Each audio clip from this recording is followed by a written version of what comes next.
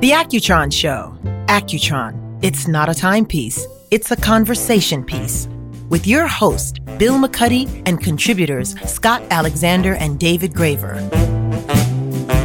This is indicative of the good life. It still celebrates the good life. And I don't think that that's ever going away. The voice you heard at the top of the show was today's guest, Sam Phillips. He's the president of La Polina Cigars, a historic American cigar brand. And it's been named one of the top 25 cigars of the year by Cigar Aficionado. But first up, me. I'm Bill McCuddy, along with culture writer Scott Alexander and lifestyle editor David Graver. We are discussing the cigar culture in America and the evolution of this beautiful habit through the decades. Is it going to survive? We're going to talk about all that and more on this episode of The Accutron Show. Gentlemen, David, let me start with you. You've been to Cuba. Indeed, actually. You bastard. We're very, very jealous. Yeah, the best cigar smoking experience I've ever had, actually, on a rooftop with a cigar that was rolled for me earlier that day. And you're not a big cigar smoker. No, I'm not, actually, but I do still associate cigars with the important moment, the pinnacle celebration. You had the pleasure, as we all did, of having one at the top of the Grand Havana room last week, a special edition we're going to talk about that was rolled for the Accutron Watch. We'll meet the president of that company in the next segment, but in the meantime, when was the first time you smoked a cigar, Scott? I smoked a very terrible cigar when I was 23 years old.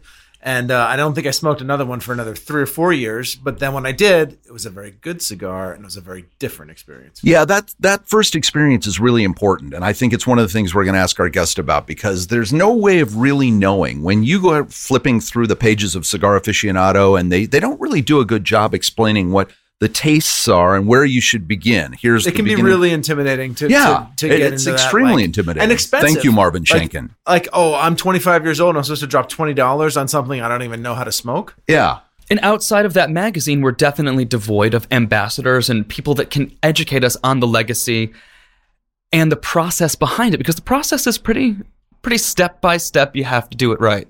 Yeah, well, Jay-Z is there being your ambassador. Well, he was there. I mean, that was a couple of years ago, and that was for the and Platinum he's not giving brand. out lessons. Davidoff had a really good run with the Platinum series in terms of getting younger people to smoke cigars, because that was kind of a hip hop brand. But man, I don't know where you look now to find anybody young that's smoking. I mean, I smoke. I consider it a ritual. I enjoy it. I don't think it's a habit, but I don't know how to get people your age, David, into with this emphasis on experiences over things. I think that's hopefully going to help bring things back a little bit. Like there was a retreat into electronics for a while, and now I think there's a kind of a pushback against that. This is also because public spaces where people were smoking have disappeared. Yeah. So a lot of the cigar smoking is happening in private, and a lot of the legacy transitioning is happening behind closed doors. The crybabies have taken over. There's no question about it. We need to take back Starbucks as a cigar lounge. Starbucks would be, that's huge. Come on. We got to trademark that right here. It reminds me a little bit, we were talking earlier about the spirits industry. Like, they do a pretty good job of telling us what things are going to taste like. They've also helped build connections between the barrel and the whiskey flavor, or the process and the effervescence in your champagne. So when people take a sip, they know why it's happening. And when you're informed, you feel like you have greater access into the experience. There's a lot more baby steps also you can use to get people into that experience, where it's like, maybe you should try a beer before you try whiskey. Right. Maybe you should try a glass of wine before you try tequila. And there's a million places you can go have a drink, and there's not that many places you can go smoke a cigar. That's right. I have to mention, we're going to talk about it with our guest. La Polina has a big history with the Paley family, and they have a park here that they actually devoted to nothing but cigarette and cigar smoking. But that's really it. You know, Central Park you can't smoke in anymore. What's going on in Brooklyn? Anybody smoking cigars over there? Just behind the privacy of their own their own home doors. Bill, actually, what was your first cigar? It was probably a Macanudo, because that was sort of the beginner kit when I started smoking like 40 years ago. Sure. And it was I don't remember the time or the place. I just know that, I grew up watching people like Groucho Marx with a cigar in his mouth. And I just got into stand-up comedy myself and thought, would watch Letterman smoking. And then one day he stopped. But you used to be able to watch the Letterman show and they would come back from a commercial and he'd have a big stogie they would put behind. The whole thing was just much more common back then. And it feels like there's been a movement as cigarette smoking has sort of been decreasing radically in the culture, that cigars in a weird way have sort of stayed where they were. They weren't the most dominant form of smoking, 30 years ago. Well, we'll find out. I don't know where they're getting. I don't know where they're getting the new smokers. They're not being undercut by vaping and movement toward vaping in any way, shape, or form. There is no technology in the cigar world. Vaping is a good substitute for cigarettes. Is not a good substitute for cigars. I'm the father of somebody who has occasionally vaped, and I think this technology is going to be very, very sad for us someday. So, there's no vaping. We used to say there's a cigar room or a bar room. The vaping room for me is at the emergency room at the hospital. I'm very concerned about that technology. But back to this experiential thing. So as guys just sitting around, where's our cigar bar? If they've closed them all across the country, and we're going to learn from our guest whether their trend is going up or down, but where are we finding cigar places bars to go? Our backyard. We're the ones who have to take it back, Bill. The garage. Exactly. You have to be the change you want to see in the cigar world. And then with that, what are you smoking now and why? What's your flavor profile? Well, you asked what I started with, and I started with Macanudo, and now I smoke, we smoked the La Polina that we're going to talk about a little later the other night, and it's a good medium-bodied cigar to me. So for me, that's what I like. I like a creamy, medium-bodied cigar. It does not take much to knock me on my butt, so I take it light when it comes to cigars. Yeah, that's the other experience that some people can have is that they say I got green. They smoked something too quickly, probably. They probably didn't have anything to eat if they smoked a heavy cigar, and they got a little green around the gills. And that is an experience that we should talk to our guest about as well. How do you make sure that first experience is a good one? Because, man, a first impression for somebody trying to take up cigars can be horrible. They can be they can be way too dry. They can be badly stored. They can be, there are a lot of factors. People PTSD. They can cut wrong, yes. Honestly, and the industry is kind of shy of teachers, people who can actually convey the process and experience to you, remove all of the barriers so that you can sit down and actually enjoy yourself. This is our job. We start here today. We stand up from these microphones and we start walking the streets. No, the problem is most people, Bloomberg told me when he was mayor, I'm never going to lose on a health issue, Bill. Because I thought what they were going to do in New York was just sell licenses to places. There was a place called Elaine's on the Upper East Side, and she said, I'll pay $100,000 a year just to let people smoke in one of my rooms, and there'll be a non-smoking room. And he said, and he was the revenue mayor, and he said, no, I'm not going to do it. The health issue is the hardest thing to get people he also behind. Banned big sodas. So, Gentlemen, what is the cigar experience today? Why are people smoking cigars? What is it for? For me, it's just a relaxation. I've had doctors actually tell me that it reduces blood pressure and it actually helps it go fellowship. down. You reduce blood pressure when you hang out with your friends, and that's what cigars often. For me, that's the only time I smoke cigars. What's a hang for you? Just spirits and karaoke? I enjoy, as someone who has worked in editorial for many years, I enjoy pouring many competitive whiskeys and sitting down and sipping them all. Does that experience happen in the cigar world as well, where people take out 6 and want to share? I mean, a cigar takes 45 minutes to smoke, or even an hour. So it's hard to line them up. With a whiskey, you can pour a thimbleful of 5 different whiskeys and have a flight. It's a little easier to do. And cigars don't get passed around like joints. Right. Yeah, so it's not quite the same experience. You've never wanted to smoke what your friend is smoking? I have, and actually some people do that. I mean, it grosses other people out, but some people actually will. Sometimes you can cut it again, or you can wipe it down and pass it around, or you can. But or no, you can just get over yourself and your germs. Or you can bring 2, one for everyone, and quit your belly. There we go. Did you bring enough for the whole class, Bill? David, we should mention he was talking about drinking at Cool Hunting, has probably the coolest job of all of us, and a great inbox of stuff that just shows up every day. Gear, watches, cigars, and spirits. So, he's officially the luckiest guy on the podcast right now. I'm a wonderful house guest. I get to bring over products that no one can buy yet. Top shelf. Well, in the next podcast, bring more stuff. Scott, after your first negative cigar experience, you returned many years later. Why was that? It was a wedding. A friend of mine got married. I was 26 years old. One of those first time, and that's that early sort of blush of weddings in your life where your friends are just starting to get married. And I didn't bring the cigars, but a friend of mine did. It was a big clatch of people sort of outside after the reception. They were like, "Hey, we're all smoking cigars." Like Pacino and Godfather 3. Of course I'm in. They dragged you back in. Exactly. But you had a better experience I had a because it completely was different experience. Yeah, and it also was the bonding. It also was the fact that you were probably at a wedding. Piece of it was the bonding. But you know for a fact it was a better cigar.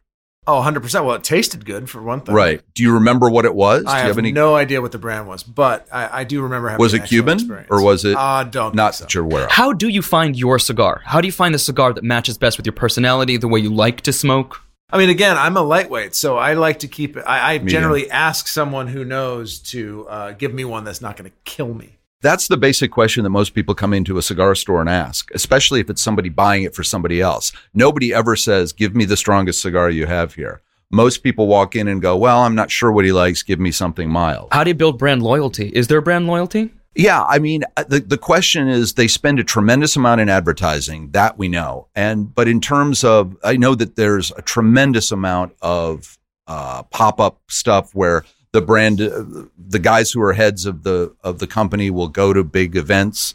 But tobacco is one of those incredibly brand loyal things. I mean, people have their cigarette brand and they smoke that for 50 years. Right. It's the same thing with tobacco. When you find a profile you like, it's reliable. You know you're going to get that consistency of experience, and you can go back to it again and again. One of those brands is La Paulina, and we will meet the president of the company after this. The world runs on Accutron time. Accutron watches since 1960, from New York City to around the world.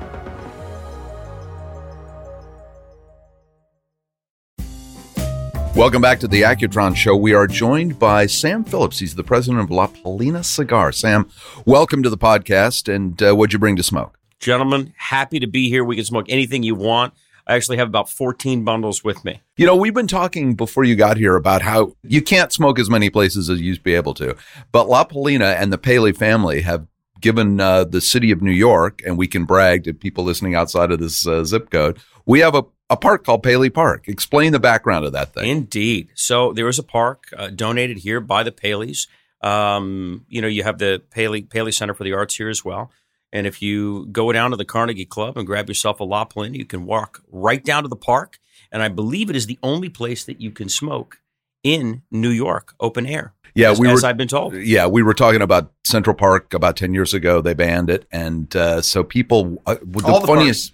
Yeah, and what's funny is to have people walk by and look in and go, no, you're not so. And they actually have he's not a concierge, but they have a guy there who cleans your ashtray and has matches for you and a cutter. And man, it's the last bastion of civility in the city if you're a cigar smoker. It's old school. I mean, like the Paley family itself and its legacy in the media here. Sure, absolutely. I mean, look, Bill, who's the captain of our ship at La Paulina Cigar Company. He is a diehard cigar smoker through and through. This is his family's legacy, and there was no way they were not going to be able to smoke in that park. We should remind people who don't know, Bill Paley, his father was in charge of CBS. His mom was Babe Paley, that was like a major society dame in Manhattan, and they cut a wide swath through this city. And there were a tremendous number of CBS, not just CBS, but CBS performers who were big cigar smokers. Indeed, absolutely. I mean, if you look back, I think that the most interesting thing pre-CBS and post-CBS here is La Paulina Cigar Company for me. I mean, 1896, the company was founded by Bill's grandfather, Samuel Paley, and they sold the company, and they used those assets to buy distressed radio stations that then turned into television, and voila, CBS. But not without La Paulina Cigar Company. Previously Congress Cigar Company, La Paulina Cigar Company, which was named after Bill's grandmother. It's a very cool story. So any lousy CBS show that we can think of, we can blame on La Polina Cigars. Absolutely. And all the great ones You we can blame it on me thank. personally if it makes all of us feel better. I'm really curious to know who you think the ambassadors for cigar smoking are today, because it's sort of faded out of pop culture, and we don't have those like hero figures that used to guide the legacy. And George Yeah, Burns. Yeah, absolutely. Even Schwarzenegger only occasionally now has a cigar in his mouth. I don't know. They're smoking more and more. He and Sly just did. We're spoofing each other about some old movies I saw on social media the last couple of weeks. Those guys really go at each other. It's a great question. Things have sort of morphed over to characters of the past, like George Burns, et cetera, that were, how do you say, figureheads and I guess bastions of cigar smoking. And now there's personalities in our business. So somebody that I worked with off and on for 11 and a half years sits at my Thanksgiving Day table, Rocky Patel from Rocky Patel Premium Cigars, one of the best. You've got Carlito Fuente, George Padron, great guys, Alan Rubin from Alec Bradley Cigar Company, of course, Bill Paley. These guys are real personalities. And I think that the connection has changed. So if you saw somebody like Letterman or you saw somebody like George Burns smoking a cigar back in the day, you would make that association. Now it's different. It's the figurehead of the manufacturing community that are blazing new trails. So if you, as a young cigar smoker, 18, 19, 20, 21, and you're interested in the business, I see, people very interested. We just, La Polina Cigar Company just partnered with Matt Booth, who owns Room 101 Cigars. So we have a full-fledged partnership moving forward. But if you meet this cat out in the streets, I mean, he's a beautiful human being. And, he'll spend the time with you to show you how to cut a cigar, to light a cigar, talk about the essence of what he finds is his passion in the premium cigar category. And it's guys like Rocky, et cetera, who are really, they're blazing that trail towards the future. Well, they have to. They own the companies. But I mean, the truth is, to David's point, I'm not sure we can find that many young people who will be like brand ambassadors anymore. It's tough. I mean, it's tough to smoke anywhere. And, I'm a diehard. I'm on your side. But I don't know who the next generation of cigar smokers is going to be if we're just looking at the guys that own the companies. Well, they're there. Let me tell you that. I was in D.C. last week. We did an activation for a book. It was fabulous, and we had 45 people show up. And I got to tell you, there were several people that were in their early 20s. I mean, and that's big. Morton Steakhouse, D.C., blah, blah, blah. Yeah. So D.C. is a big cigar town anyway, right? Yeah, huge. I mean, you can still sit outside Columbus Circle, Morton Steakhouse, and you can smoke outside with all your favorite senators and politicians if that's your bag. If they're willing to be photographed outside smoking cigars. Yeah, I mean, I was there before Boehner left office, and I was sitting outside, and there were like 25 of them. And Bill, myself, and our other partner, Clay Roberts, were sitting outside having a meal. And it was interesting to me because that steakhouse just happens to have a bunch of La Polinas in their humidor. And these guys were all smoking La Polina. It was really neat. How would you guide someone toward, if someone is nervous about approaching a cigar because of lack of understanding the nuance of the flavor, what do you say to an emerging cigar smoker? Even the process can be daunting. Absolutely. So this is a really tough question and a great question, by the way. Thank you for asking. So the straightforward answer is kit gloves. You have to ask a lot of questions. And I always say that we have a fiduciary responsibility as a tobacconist and as a cigar maker to not ruin somebody's first experience, because you can really go down the wrong path here. If I give you the wrong cigar to start and I don't say to you, okay, this is how this works. So whether it's a male or whether it's a female, whether you're 18 or you're 88, it doesn't matter to me. I've got to make that experience the best I can make it for you, because misunderstanding how this process works can ruin it forever. This isn't like, it's not like chewing tobacco or smoking a cigarette. This is a meditative experience, cigar smoking. You get to sit back, you get to chill out, you get to sit with your own thoughts or chop it up with your buddies and really deep dive into what's going on in your world, your job, what's not going well, what's really going well, the trials, the tribulations, and the cigar is the conduit to that experience. We were talking about the world of whiskey and bourbon and how they've been doing a good job of telling people what the taste differences are. And do you think cigars are doing a good enough job of that? I mean, you've got a whole magazine that rates them, calling them nutty or leathery or creamy or Buttery. Buttery. And yet when I look at most of the advertising, it's based on tradition and this is the best blend and this is the most Cubanesque or this is the most Dominican. Are we doing a good enough job telling people this is what it's going to taste like? I think that when you're referring to credible media, and I think that that's what you're referring to, Mr. McCuddy, I think that it's a really great question. And look, I've been doing this. This is going to be my 25th year in and around this business. This is what they're saying. I don't know that I've ever tasted black leather in any cigar that I've smoked and or made. But here's what I can tell you.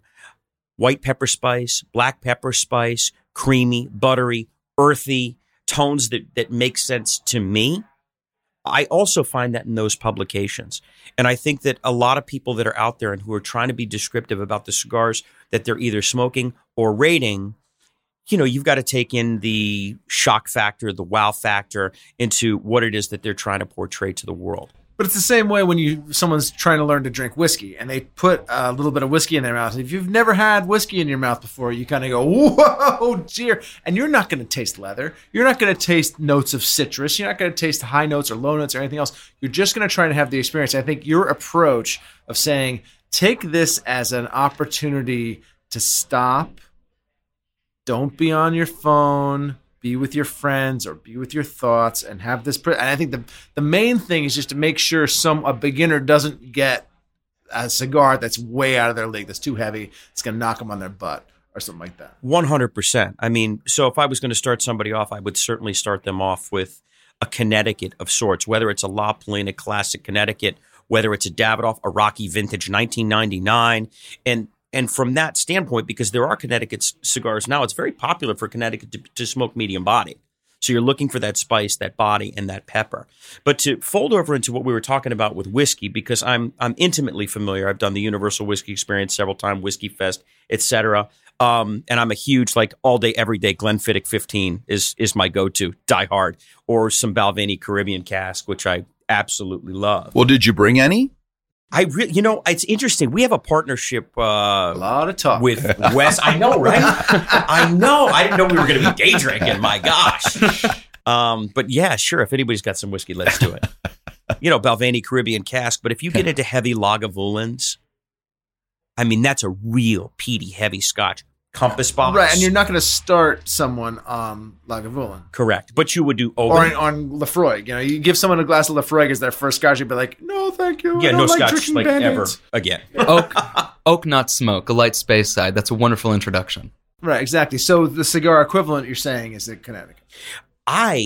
Okay, so if we were pairing scotches, because I worked for Alec Bradley Cigar Company almost for 5 years with a dear friend, Alan Rubin, still super tight. And he has a partnership with William Grant & Sons. So that entire portfolio, as a matter of fact, fun fact, the gentleman you're meeting with, I think later this afternoon, the Orenzo family, Ralph and Gable, Hudson Bourbon, we launched that activation with Alec Bradley Cigars here in North America with Cigar. Well, it's a natural tie-in, obviously. I mean, it's an adult thing. It's cigars, and believe me, cigars would love to be a part of the boom that's happening in whiskey and rye and bourbon, obviously. So that all makes sense. My concern is, but still, there's bars in every corner. Yeah, you can go buy bourbon anywhere. Cigar bar is a dying breed. Yeah. There's no doubt.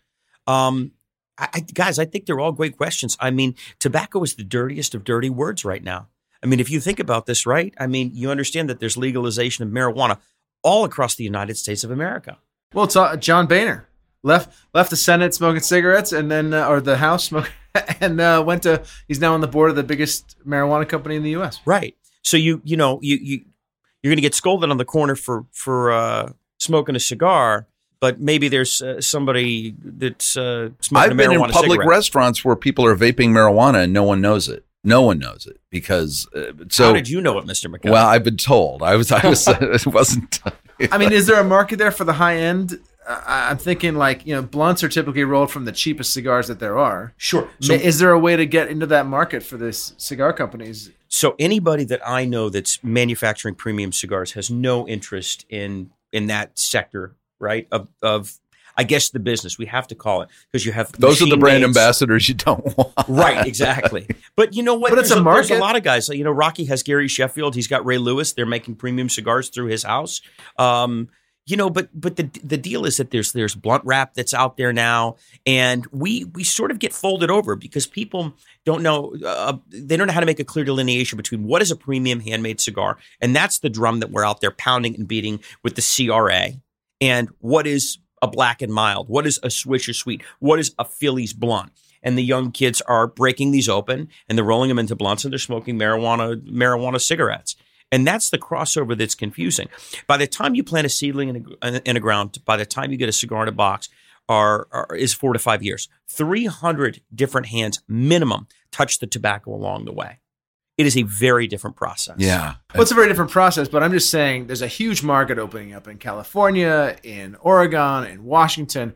And you go into these places, they have pre-rolls. And what if you could buy a super premium blunt that was pre-rolled, that was made from actually quality Dominican wrapper from... So to answer your question, I suppose that you could. But here's the deal.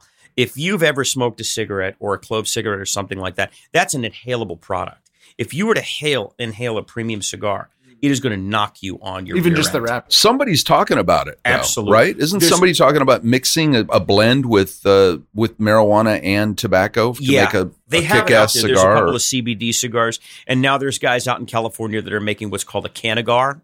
So it's in market. It's not. You don't for me. want people inhaling. You're from La Polina Cigars, and you don't want people inhaling your cigars, do you? We do not want people inhaling. It's a totally different experience. I mean, it'll really knock you on your butt. Yeah. That content, the pure tobaccos, is so intense. It's meant to be rolled around your mouth, not into your throat whatsoever, and then pushed out. That's the process. Where are cigars going though down the road? Like what are we going to see? If they're not going to be blunt, what are they going to be? So our segment, the premium cigar category, continues to grow at 2 or 3 clicks a year. That's where we are. We're slow and steady, wins the race, regardless of how many cigar bars there are. Like in most industries, a lot of cigars are now purchased online. People are enjoying them in their homes. And, guys, it's really old school, man. It's the original social media. Yeah. The original tobacco is the original social medium. And we were sit saying around and use this to interact with your friends and share your memories. Your garage or your den or your man cave is now your cigar room, basically, if you don't get kicked out of the house. Right. And or you're camping or you're fishing or you're Right. celebrating a birth or a sweet 16 or a bar mitzvah for that matter.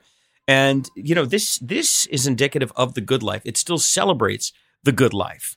And I don't think that that's ever going away, regardless of regulation.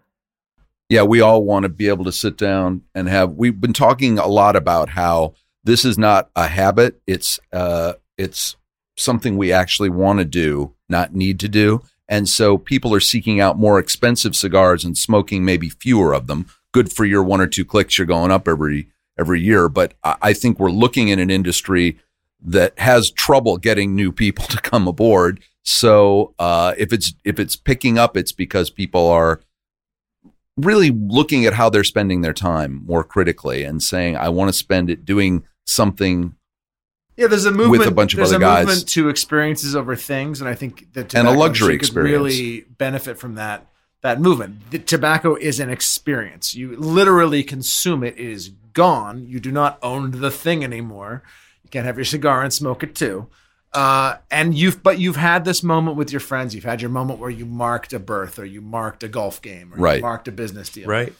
What about also cigars as a bridge between the Americas and premium tobacco acting as an ambassador for South and Central America? Thousands, tens of thousands of jobs. Single mothers more appropriately, because as you know, there's a difference between what we see here in the United States and single mothers and what you would see in Central South America in single mothers.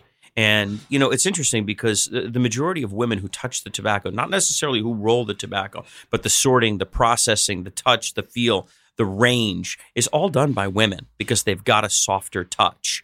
So literally we're employing tens of thousands of people. So this wouldn't be called the Ikerton Show if we didn't talk a little bit about the relationship that you have with that watch brand and what's happening. That's kind of exciting in terms of a relaunch for them and a special cigar that you've blended. Tell us about it. Absolutely. Thank you for asking. So when I was approached to make a custom cigar for Accutron, it was very interesting because they were looking for a true American heritage legacy brand.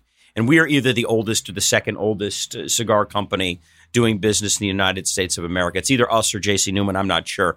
But it's one of the two of us. And there's only a year of variance. So they came to us. We have a factory that we work with in Little Havana, Miami. El Titan de Bronze. That's where we make the La Polina Goldie, one of the most sought-after cigars still to date.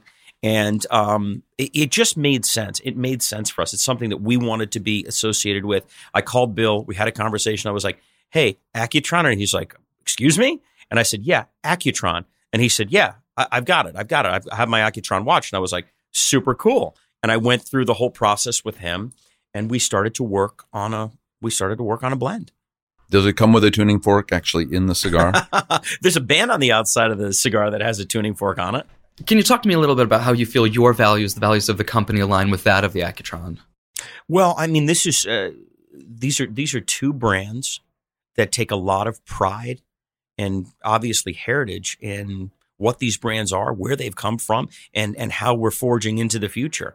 You know, La Polina was relaunched a little over 11 years ago by Bill. He bought it back. It was all about family pride, family legacy. And why bring back Accutron? It's the same situation, right? If you look at the timeline of Accutron watches, and I believe it was 60 years ago, and you look at that original watch, then you look at the second iteration, the third iteration, and then sneak peek of what's to come. I did happen to see a picture of something floating around.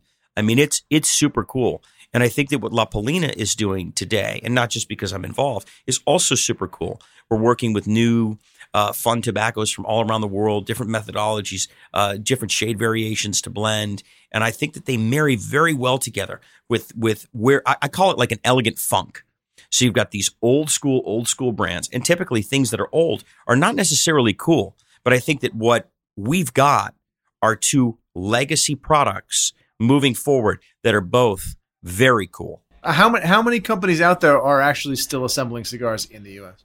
To the best of my knowledge, legally, there are only two companies. There are companies that legally, what we refer to. Bill's little basement operation doesn't count. Bill McCuddy?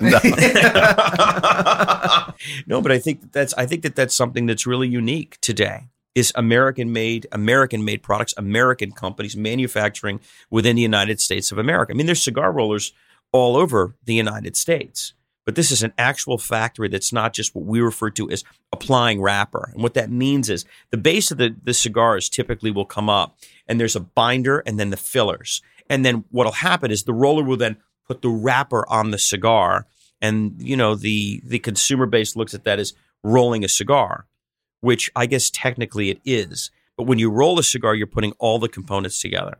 So first you take the fillers, and then you apply the binder to the outside of the fillers. They get placed in a mold, rotate, and then the cigar is ready to apply wrapper after it's gone through a draw test machine to make sure that the airflow is working. So and that all happens in the U.S.? That all happens. Every Accutron cigar that will be smoked will have gone through this process. So for a limited time, my American-made watch comes with my American-made cigar. Indeed, sir. And Sammy Phillips had something to do with it. Sam Phillips, we didn't even get to your years with Elvis Presley, who I wanted to hear more Records, about. Absolutely. How many times a day do people go, are you related to that Sam Phillips? Well, this is an interesting part. Anybody know the night that Elvis died? Yeah, August, 1974? 1977. 7. So That's close. August, in between. Hot August night? We crossed in the middle of the night. He was born, or he died on the night I was born. Oh, wow. August 17th, 1977. No, man, I had no idea where you were going with Elvis this. discovered Sam Phillips. I mean, I don't know what happened. You're the reincarnated king of rock and roll. Much less successful than Elvis. But I'm still having a great time. Thank you very much. Thank you very much for joining us.